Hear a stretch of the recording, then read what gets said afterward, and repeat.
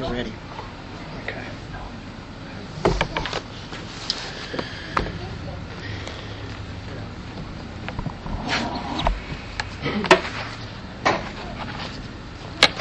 Let me just say a word about Alan. That a year ago, we were talking about discipleship, and he wanted somebody in his life to work with him. And I told him, well, I'm going to be hard on you. And he said, that's what I want. I want someone to be hard on me. So, if there's anybody who's going to miss him sorely, it's going to be me. Now, I didn't mean to do this. I want to cry here. I don't want to cry. I mean, it's just, it's a good thing that we have come to know them. And I believe it with all my heart, after knowing him for a year and working with him, that Alan is going to be a tremendous man of God. He's going to be a man who is going to be able to preach the truth of God's Word. And God's going to use him mightily. I do believe that to be true. Now I hope that doesn't just give you a big head, brother, but that you would take that in how I had presented it to you. Okay. Well, I'd like for you to turn in your Bibles, or turn your Bibles open to Genesis. Now, I am teaching in the systematic theology class the creation, on how that it is God who created the heavens and the earth. And that it is important for us to believe that. There are many in churches today who do not believe the Genesis account.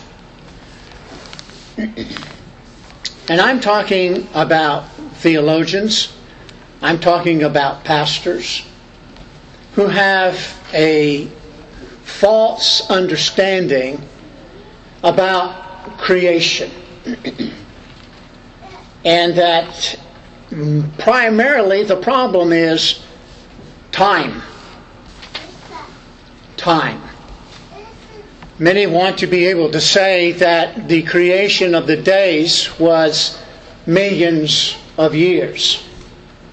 But I won't get into the systematic part of it too much today, because the reason why I'm teaching this is an allegory of creation and how it is based on it is an allegory of the new creation. As this was sitting on my desk, the Spirit of God impressed on my heart that I needed to preach this. And I said, "Oh Lord, I'm teaching it. I'm teaching it on systematic theology. I don't know whether these people want to hear a double portion of that." But I couldn't get peace about it. And so if you don't get peace about it, that means, well, you just do it. So I am doing it. The purpose of this allegory is to give you a greater insight into the new birth, as to the relationship also of spiritual growth. You see this in creation in itself. The allegory of natural creation is compared to the new creation of being born again. It is the Lord who spoke creation into existence by the word of His mouth. Do you believe that? I hope that you do. But it cost Him His life for the new creation. A profound difference in what it took place in His life was that we or a new creation that is greater in significance than the old creation. The old creation is going to be passed away. It is going to be taken away. God is going to burn it up with fire. But we are not going to be burned up with fire. We're going to live with Him for all eternity. Now fathom that. I cannot. So let's read the first 8 verses. And you probably would think in your mind, well, that's not half, because you're going to be preaching on it next Sunday, so how are you going to be able to fit it in? In a big hurry. In the beginning, God created the heavens and the earth. Would you stand with me?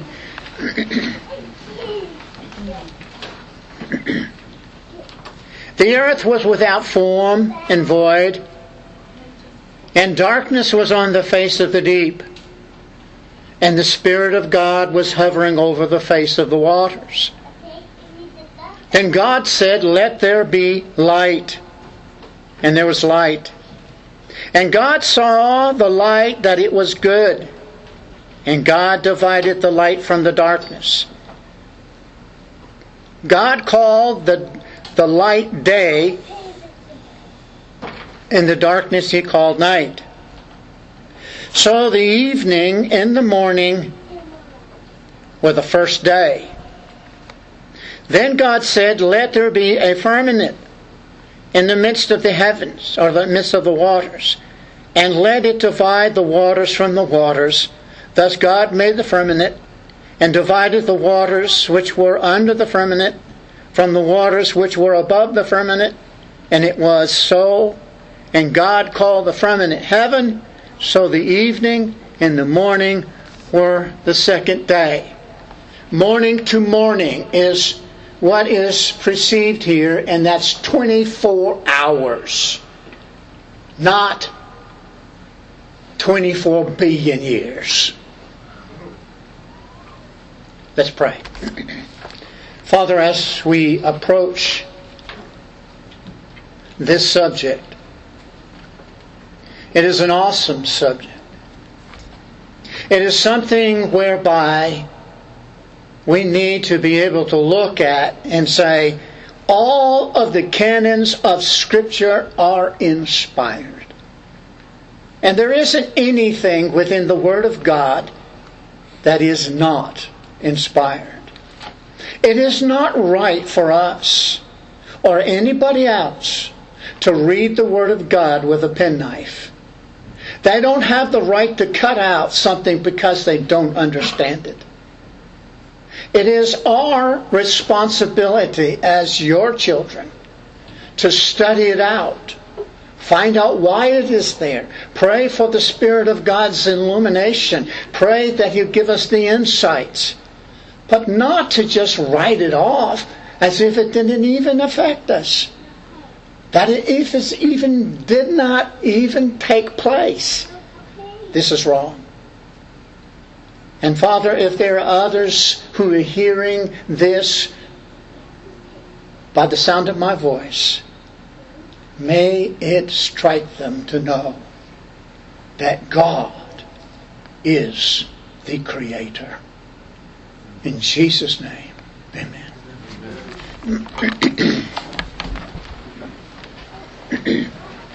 Creation begins with God.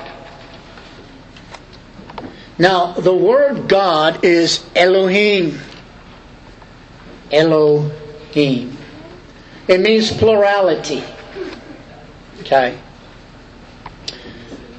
When we think about Elohim, we have to understand that there are many who do not believe that Elohim means Trinity. And I will differ with that. I know that there are many good theologians that say that is true. That is the plurality of gods, which is small g, and not plurality of God, which is 3 in 1. And so you're probably wondering, well, do you have any proof for what you or saying. I am so glad you're wondering that, because I'm going to give you proof. I'd like for you to turn to Psalms 33:6. I don't know how much detail I can really give here this morning, because what we're going to do is look at the Septuagint a little bit. And I think that with the Septuagint it helps you to understand exactly what is being said in this passage of Scripture. But Psalms 33:6 says, by the word, and the Hebrew word for that is dabar, of the Lord Jehovah, the heavens were made, and the breath. Now who is the breath? That's the Spirit of God. That's Ruach. Ruach.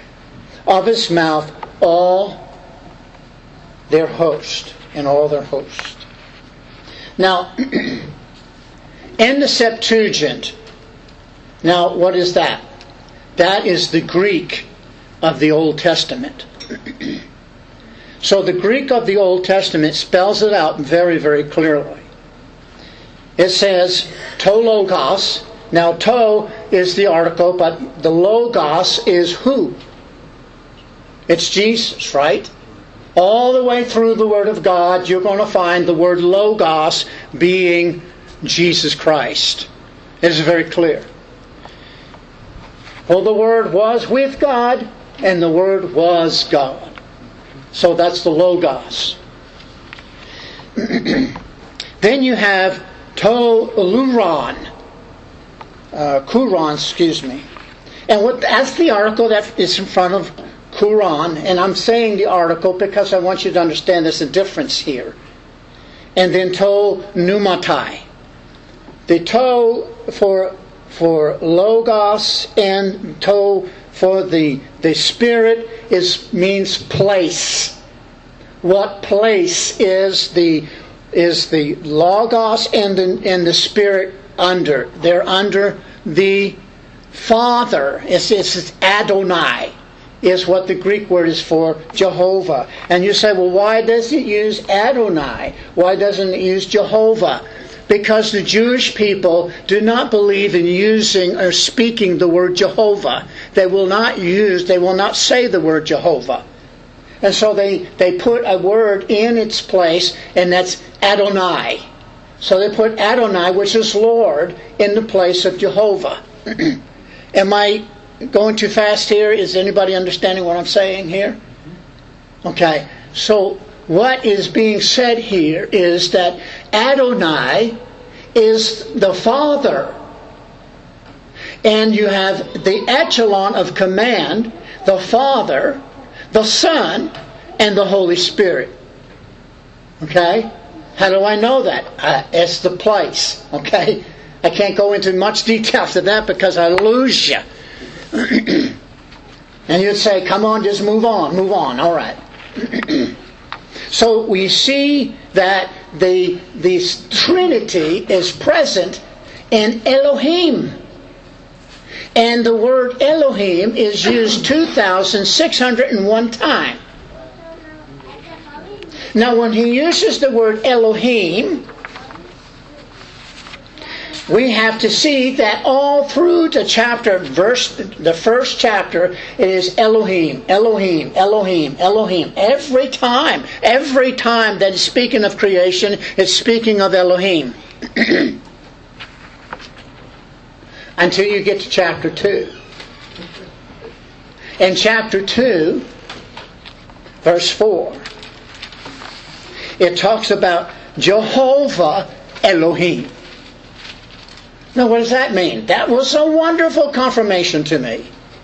Because what he's saying is that it's Father Elohim.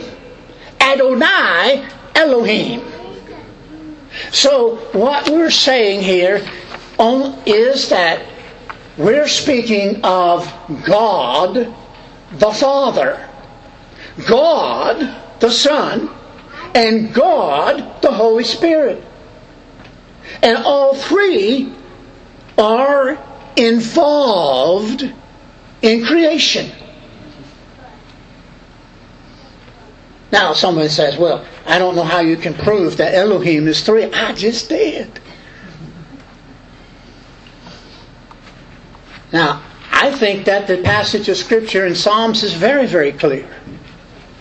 So, let's move on. Now, when we talk about the second verse, the second verse in Genesis, we have established, first of all, that God the Father is the one who is the designer. Okay? God the Son is the one who is the spokesman of the Trinity. God the Holy Spirit is the one who is the dunamis power. He's the one who brings things into existence. He's the one who's hovering over the earth. Okay? Isn't that nice? You can get excited about that. It's all right. So the earth was without form and void, and darkness was over the face of the deep, and the Spirit of God was hovering over the face of the waters. There's more to this verse that meets the eye. The Spirit hovering over the waters. What does that mean? That He's hovering over.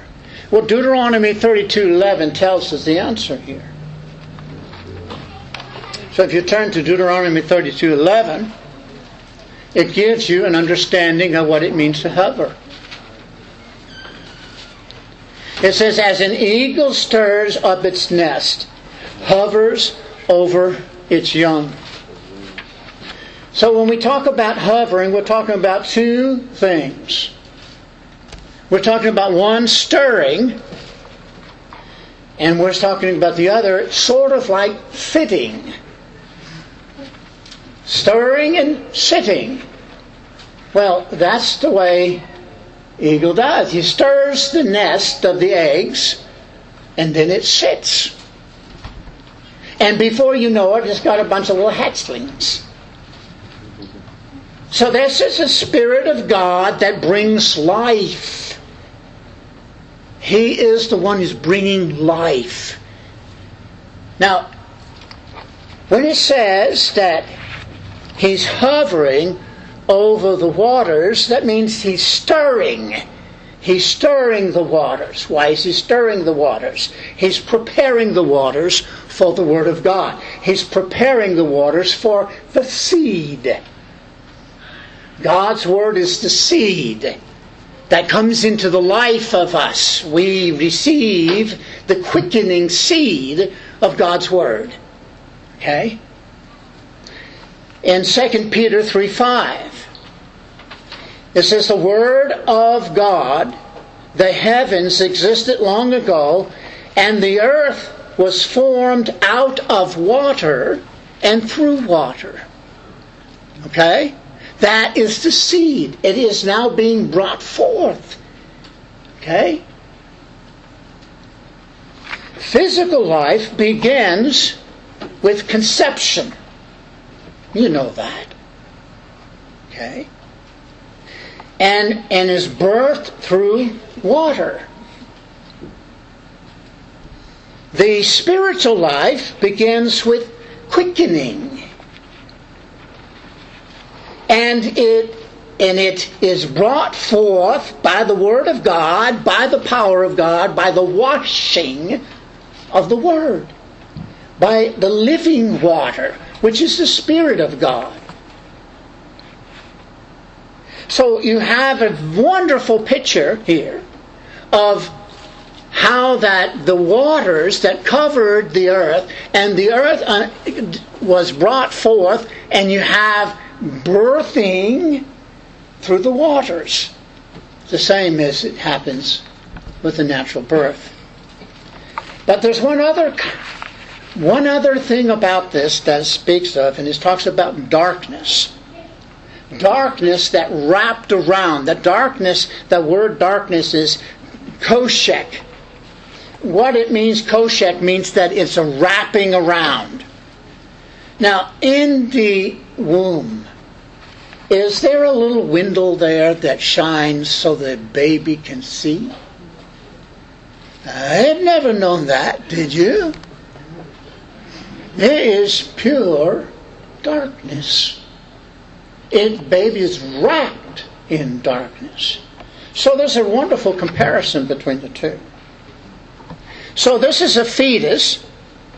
The fetus is deep in the darkness of the waters. And Jesus said, you must be born again. You must be born again. Well, when we say that, let's just look at that passage of Scripture in John 3 and verses 7 and 8. Honey, would you get me some water? Yeah. I am eating cotton right now. You know what I'm talking about, don't you?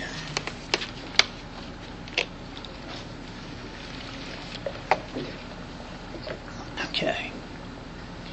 Jesus answered and said to him, Nicodemus, most assuredly I say to you, unless one is born again, he cannot see the kingdom of God. Do not marvel that I said to you, you must be born again. The wind blows, and that's the same thing as the wind is describing what the Spirit of God, and it is the Ruach of the Old Testament. So we're both talking about the breath, and we're talking about the wind. It's talking about the same thing. The wind blows where it wishes, and you hear the sound of it, but cannot tell where it comes from and where it goes. So is everyone who is born of the Spirit. Now, the amazing thing about what Jesus is saying, and many people do not understand what it is being said. What is Jesus exactly talking about? Jesus, right here, when he says that you must be born again, he's using the term born, and so by using the term born, he's referring to the physical birth, and he's comparing the physical birth with the spiritual birth. You must be born again. So therefore you have an allegory there. When he says you must be born again, the word is genoho. It is not genos. You say, well, what are you talking about? Genoho means conception. Did you catch that? When Jesus is comparing the births together, the natural birth starts at conception. Well, the spiritual birth starts at conception. You say, well, how's that? It says that we have been quickened. Quickened to what? Life. Life begins by quickening. So he made us alive. Well, where did he make us alive in? If you please, he made us alive in the womb. And in the womb there is complete darkness. Birth has not taken place yet. See? Jesus picked his words very wisely. He said genoho. Generation. Not generation, but conception. Not genos, which means generation. So, birth, when someone's born, that means generation. The generations of Noah. The generations of Abraham. We're not talking about conception there. We're talking about the child that's born. You see, people look at that verse and they say, born again, that means that I've been born. But when I try to describe to them that is dealing with conception, that is dealing with being quickened to life, they say, they get all flustered about it. Why? Why would you get flustered about it? It's just talking about the natural birth that's in relativity to the spiritual birth. So there is a time difference between quickening and birth. Just as there's 3 trimesters, and there is the time that this fetus is in the womb. You know, people say, well, why isn't everybody's conversion like mine? Is your conversion the same as hers? Why not? You're married. Why couldn't you have the same conversion?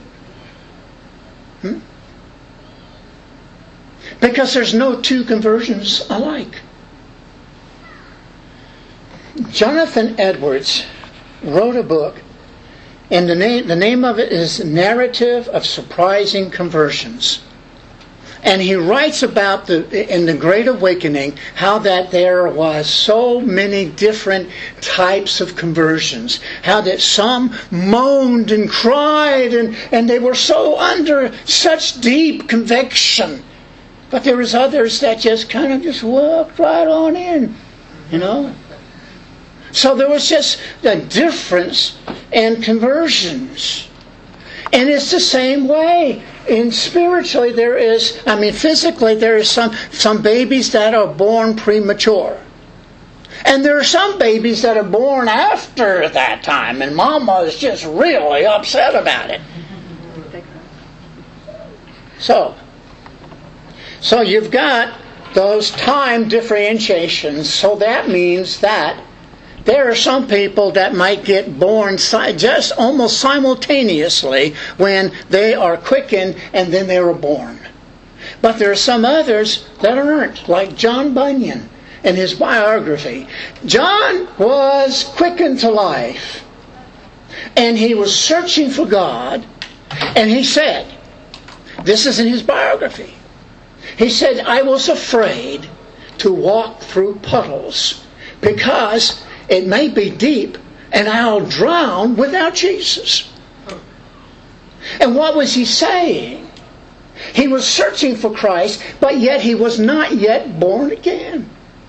There are some people who are quickened to life and they have not come to a new conversion. They have not been born again. Both of my boys were that way. I talked to my oldest son, and I said, son, are you ready to give your heart to the Lord? And he said, no. I said, do you know where you go if you die? And he said, I'll go to hell. I said, well, when you're ready, you come talk to me. 4 months later, he came to me and he says, I'm ready, Daddy. And I led him to Christ. But it was 4 months that he was in darkness. And then he came to the light. So that brings us to the next step. Hallelujah, I'm still rolling along here pretty good. Is the creation of light. Now I think that you can probably see where this is going. Then God said, let there be light, and there was light. The new birth is from the womb of darkness into the light of the family of God. There are many, many passages of Scripture that speaks about the light. When we talk about being born again, we're talking about genos, the actual birth, the generation. And so the word, the scriptural word, the spiritual word is regeneration. You have generation is the natural, and then you have regeneration, which is the spiritual. Okay? So when we talk about regeneration, we're talking about God birthing us into the generation of the family of God. Whereas naturally, you are born, or you were born in the generation of your natural family. My children's last names are Cummings. They have the generation of the Cummings family. They were brought into the light. And by the way, I was present with every one of my children that were being born. And they had these great big lights. And that poor child is born into such bright light. I'm thinking, man, that is cruel. But that's light. Coming out of thick darkness into light. Into light. That's the way every one of you came in. And he said, I didn't. Well, I don't know how in the world that happened.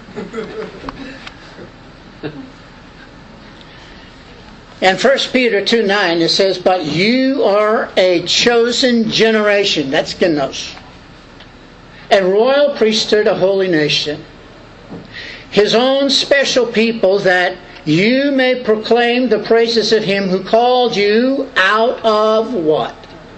Darkness. He called you out of darkness into His marvelous light. Folks, that's new birth. In 2 Corinthians 4:6, "For it is the God who commanded light to shine out of darkness." He commanded it. It happened.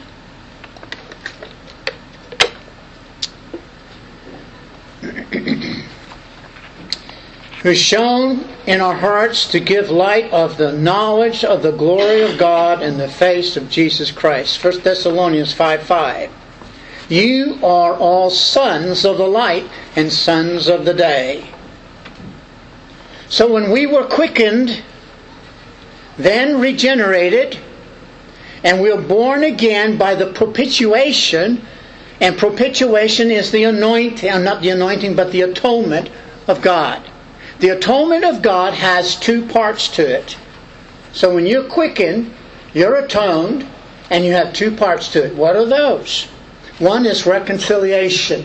When you've been atoned, you've been reconciled before God. You have reconciliation. Why is that? Because I'm no longer an enemy of God. I have been made a friend. Jesus says, "I no longer call you servants. I call you friends." And so Jesus knew that there was going to be that. He was going to regenerate them. And He knew He was going to reconcile them. But then there's another portion to that. And that's justification. The atonement brings forth two parts: reconciliation and justification. And justification is by the imputed righteousness of Christ. That's why you can go before the Father. That's the reason why we are in heavenly places. That's the reason why we can stand where angels fear to tread, is because we have been atoned. We have been regenerated. We have been reconciled. We have been justified. All the time when we were just birthed into the light. Day 2.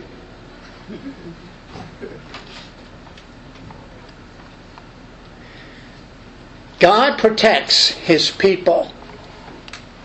In Genesis 1:6-8, "Then God said, let there be a firmament in the midst of the waters, and let it divide the waters from the waters. Then God made the firmament and divided the waters which were under the firmament from the waters which were above the firmament.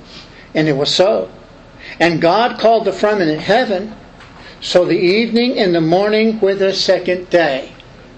Okay? Those are 12 hours, evening and morning. Together it's 24 hours. You say, "Preacher, I can add. I have no problem with adding." Yes, some people evidently don't know how to add.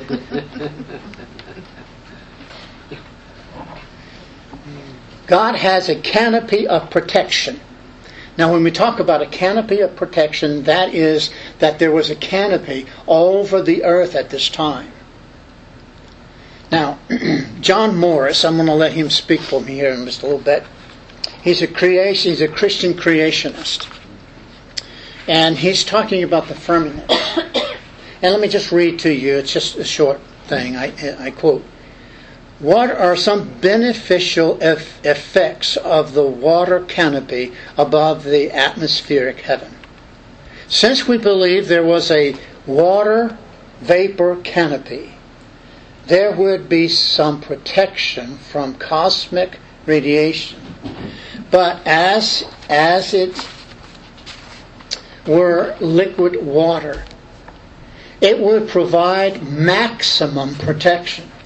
This might help to explain the 900-year lifespan before the flood.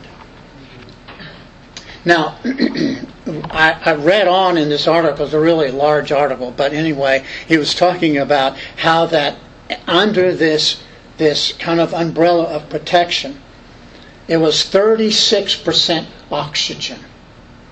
Now, when you go to the hospital and they're trying to help you heal, they'll put you in their oxygen. We are breathing 20% oxygen. Under this canopy, they were breathing 36%. That speeds up. It speeds up healing, and that is the reason why that when people got sick or when people had some wounds or anything, the 36%. Man, I'd like to have that. So you have the firmament as God's protection. And this we see the stages of the new birth, but now we go to the next stage, and that's the protection that God has for His people. You know, I think that sometimes we fail to really realize the providence of God, the preservation of God, which comes under providence. What that is that there are times that God protected you and you didn't even know it. It's the providence of God. God does things and He doesn't say, "Hey, Luke, I'm going to do this for you. Is it all right?" No, it comes out of His sovereignty. And God does what He does because He's sovereign. And I guess He wants us around for a while because He protects us. So when He protects us, we have what we would refer to as a protection of His people, His Christian people, us. He has a canopy of protection over us. But there's different forms of protection, and one other form is a hedge. Job had a hedge of protection around him. It was a hedge that was transparent. No, you couldn't see the hedge. And you have a hedge of protection around you, whether you realize it or not. You may not see it, but God has it there anyhow. And so God began to remove the hedge from Job, and guess what? Job got attacked. He got his things attacked. He got his body attacked because the hedge was no longer there. Lord, please don't remove the hedge. I need that hedge. I need that hedge of protection. So when we talk about protection, we're talking about mothers who protect their babies. Right? Mothers protect their baby. When the baby is born and she's going to take this child home, she's going to care for that child. Now, in 1 Thessalonians 2:7 it says, "But we prove to be gentle among you as a nursing mother tenderly cares for her own." Now, we're not talking about the process of sanctification yet. We're talking about God's protection. God wants to protect His people, especially His infants. He's tenderly caring for His people, His infants. They're important to Him, because He knows that those children are going to grow up and hopefully be spiritual men and women. In 1 Peter 2:2 it says, "Like newborn babes, long for pure milk of the word, so that by it you may grow in respect to salvation." God, now listen to this. Don't miss this point. God expects babies to make messes. Did you hear what I said? God expects babies to make messes. Do I have an amen for mamas? Amen from Dad. Amen from Dad. Parents bring home from the hospital brand new parents. Haven't raised a baby before. Don't know what it's all about. They didn't realize that they brought a child home that was 100% carnal. That child could care less about you. All that child wants is me. You take care of me. That child is selfish. He doesn't think in his crib, well, you know, Mama might be doing some things right now, and if I start crying out, I might interrupt what she's doing. He could care less. I'm going to cry out, and she's going to come take care of me, or I'm going to just keep on crying. That is carnality. And do you realize Paul accepted that? Paul understood that point. And he knew that babies are babies. And they're going to make messes. But I think the church doesn't realize that. I hope you're hearing me now. Don't tune me out. This is not the time to tune me out.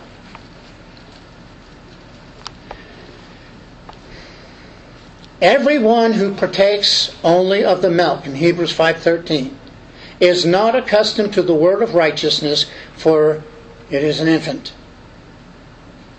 So Paul considers normal babies to be fleshly. If you turn to 1 Corinthians 3:1-3, I will show you what I'm talking about.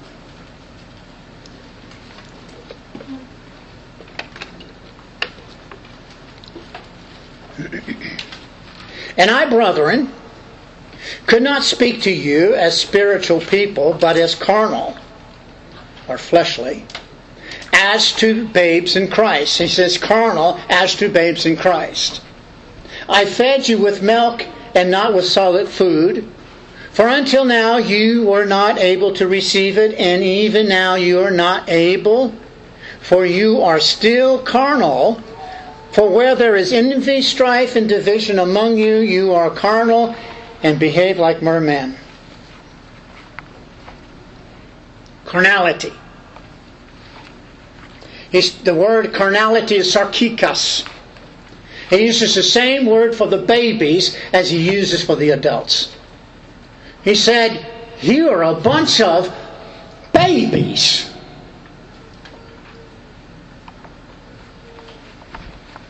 But he didn't say that to the babies.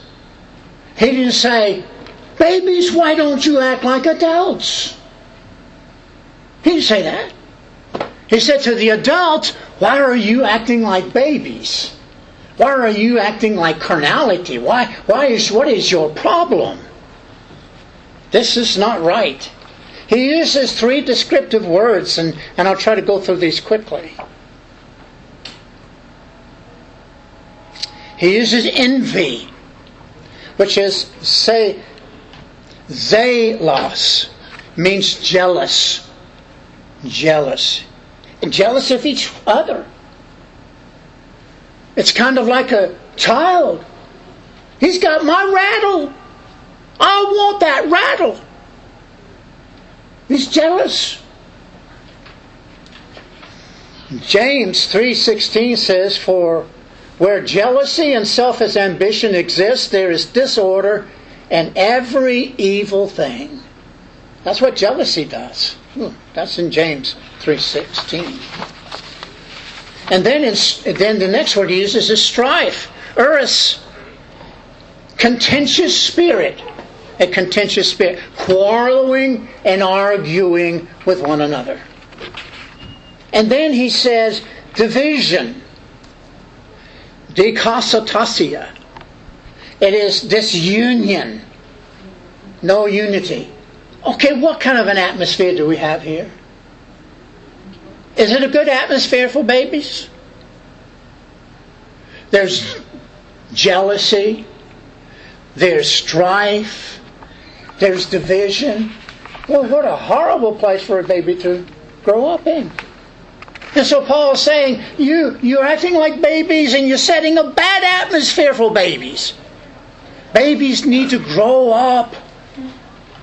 And you don't want them to grow up like that. Let me share two other reasons. And please listen to what I'm going to say, because I mean this in great love. Okay? And don't beat me up too bad when I finish, right? There are two reasons why churches don't grow. Two reasons why churches don't grow. And you listen to me. First is that they're preoccupied with themselves. Preoccupied with self. What I want for myself. What am I going to do for myself? It's not, there is a spiritual baby there that desperately needs someone to invest their time in that baby's life. Desperately needing fathers and mothers in their life. Fathers and mothers. Paul said you have many instructors, thousands of instructors, but not many fathers. See, the church fails by not being fathers and mothers. They're preoccupied with themselves. Why is it important to be fathers and mothers to those that are babies in Christ? Because babies need the nourishment. They need the milk. They need the milk of the Word. And they say, well, he's sitting under the preaching of the Word, but he doesn't understand that. A lot of it's meat. And it takes someone to come alongside of him and explain to him what is being said. There needs to be a process of being able to teach them, to help them to grow. Paul says this in 1 Corinthians 4:15, for though you might have 10,000 instructors in Christ, yet you do not have many fathers. For in Christ Jesus I have begotten you through the gospel. 2 Timothy 2:2, it says, the things which you have heard from me in the presence of many witnesses, entrust these to faithful men who will be able to teach others also. That is 4 generations. What would it be like if there was a discipleship program whereby those that are within the church became fathers and mothers, and that they went out and they shared Christ and brought them in and became a father to them and became a mother to them? Am I speaking of something that is a choice? I am not. I'm speaking of a command. It is the Great Commission. Go and make disciples. That's the command. So we need parents in the church.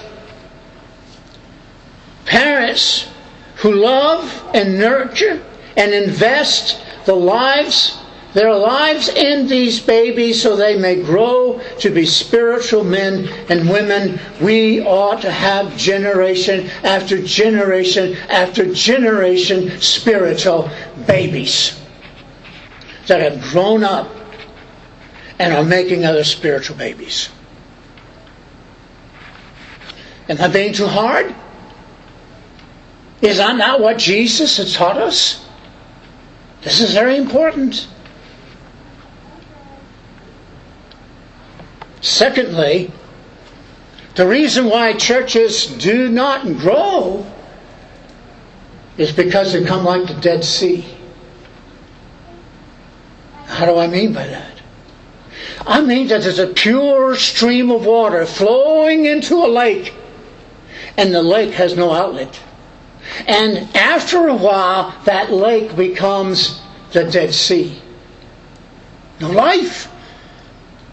If you don't have an outlet, if we don't have a means of evangelism, if we don't have a means personally, all of us becoming involved in somebody else's life.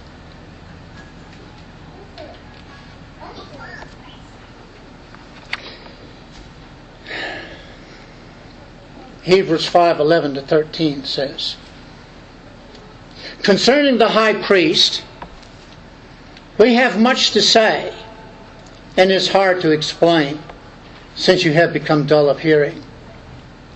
For though by this time you ought to be teachers, you have need again for someone to teach you the elementary principles of the oracles of God, and you have come to need milk and not solid food.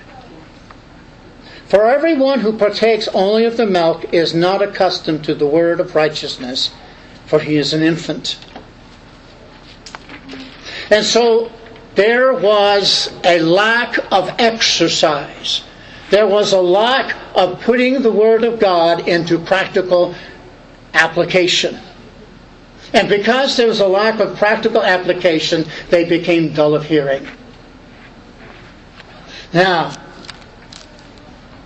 in verse 14, same chapter, it says this, but solid food is for the mature, who because of practice, they have their senses trained to discern good and evil. So what we're talking about here is that we not only talked about the new birth, we have not only talked about how that we are born into the light, and how that we are to protect babies. But the way to protect babies is to become fathers and mothers in their lives. God has given us, and hopefully God will give us, babies. And hopefully we reach out to them and love them and minister to them and help them grow. Let's pray.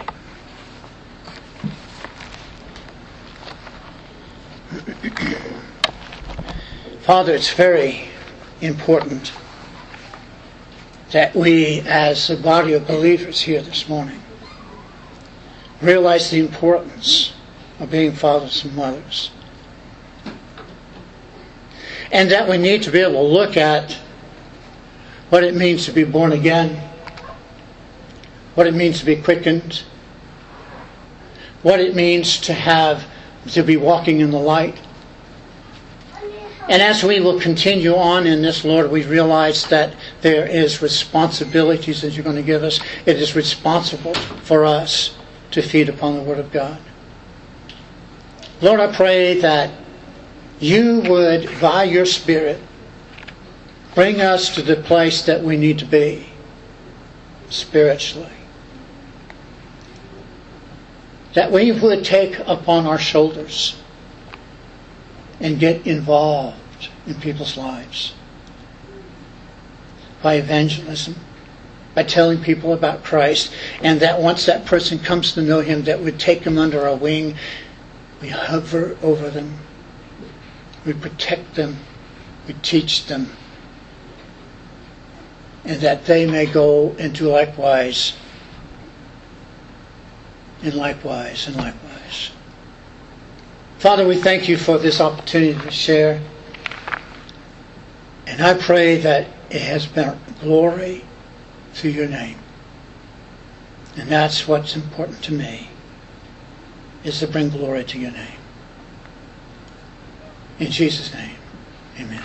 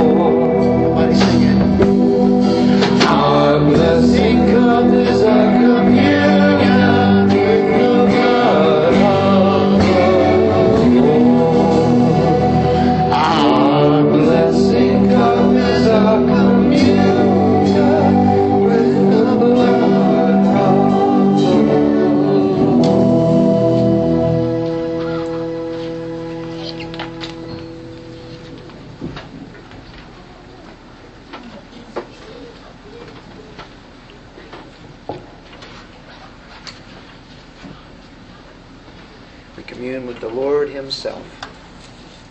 All because of the blood of Christ that was shed.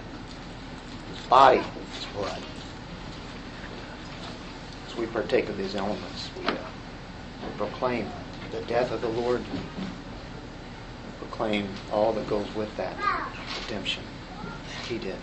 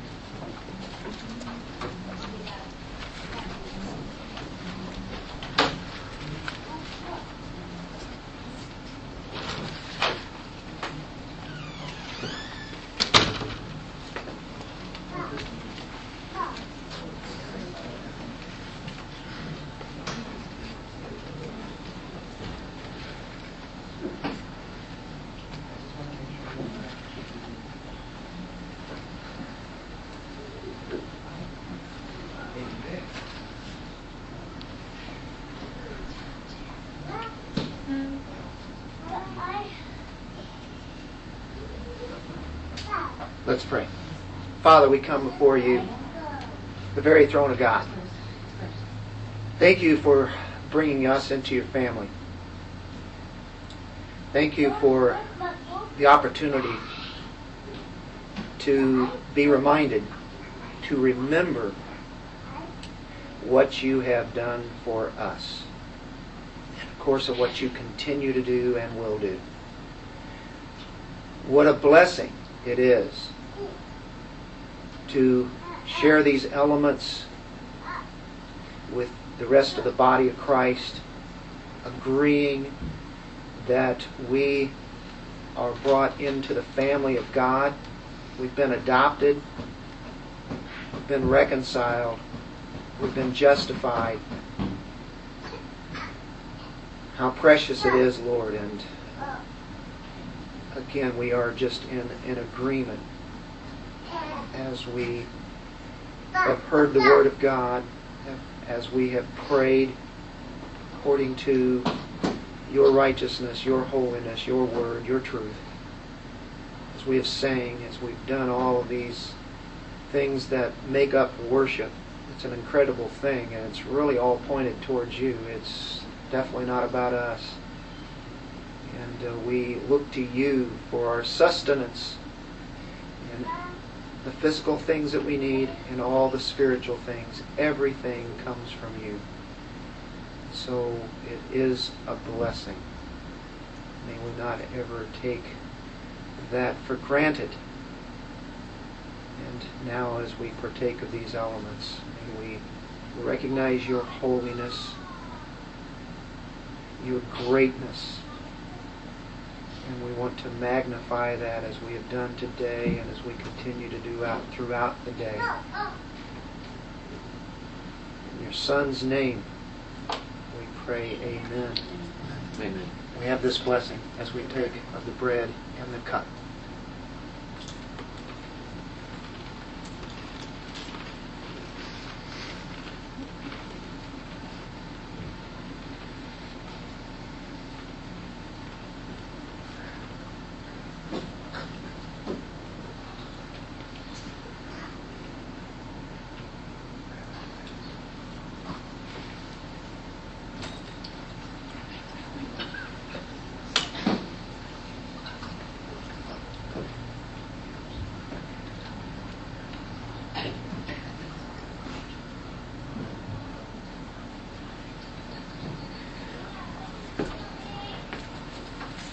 What a blessing it is to share worship time with God's people. And we're very thankful. Thankful for the Word. Thankful for the music, for lyrics that are up here. Thankful for the cleaning of this building. People preparing Lord's Supper. You guys, there's a lot of things going on here. People may not even know what's going on, but the Lord is working through all that to make this possible.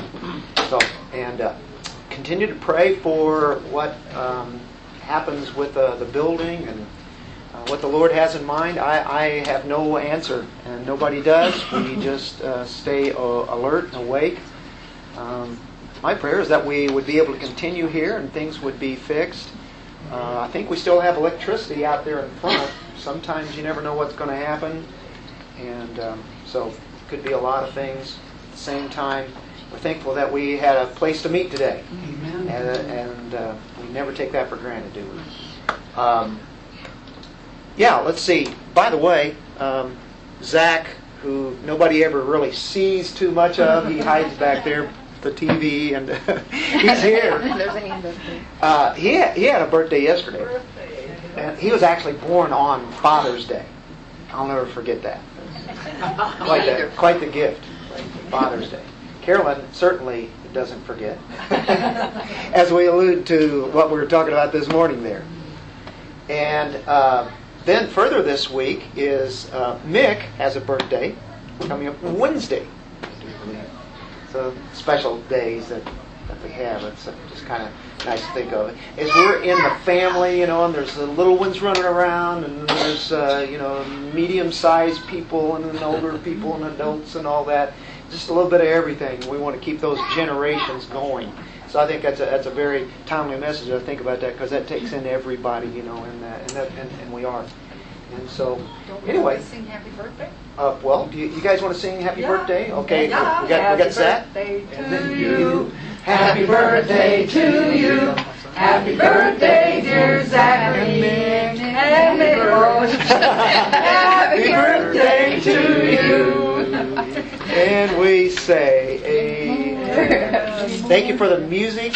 Thank you for all the lyrics, the words, all that enhances our worship. Those kind of things, guys. So, sometimes I forget everybody's doing certain things that's going on, and some probably don't even mention it. But at the same time, it's like this doesn't start. It doesn't happen with 2 or 3, 4 people, one person, or anything. It's the body of Christ. So are we going to get together next week with a meal and everything and celebrate?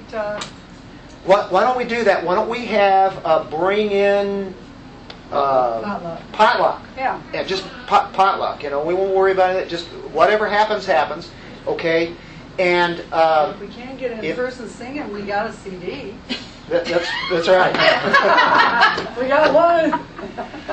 So regardless, but if you guys do come, don't bring any food. So you don't have to be worried about that. No, you're worried enough about your trip. And if you do, we're counting on you. Yeah. I'm going to put the pressure on you because you said you would probably be here through the 25th. You gave me a guarantee. So there. You did do that, didn't you? You gave me a guarantee. I'm not trying to put the spot on you. You are. But that's what I heard, and that's why I played it this way. But we'll see how the Lord works in that. I want to be gracious there. But you're special to us, guys. Very, very special. And has it been edifying to you in this year that you've been here?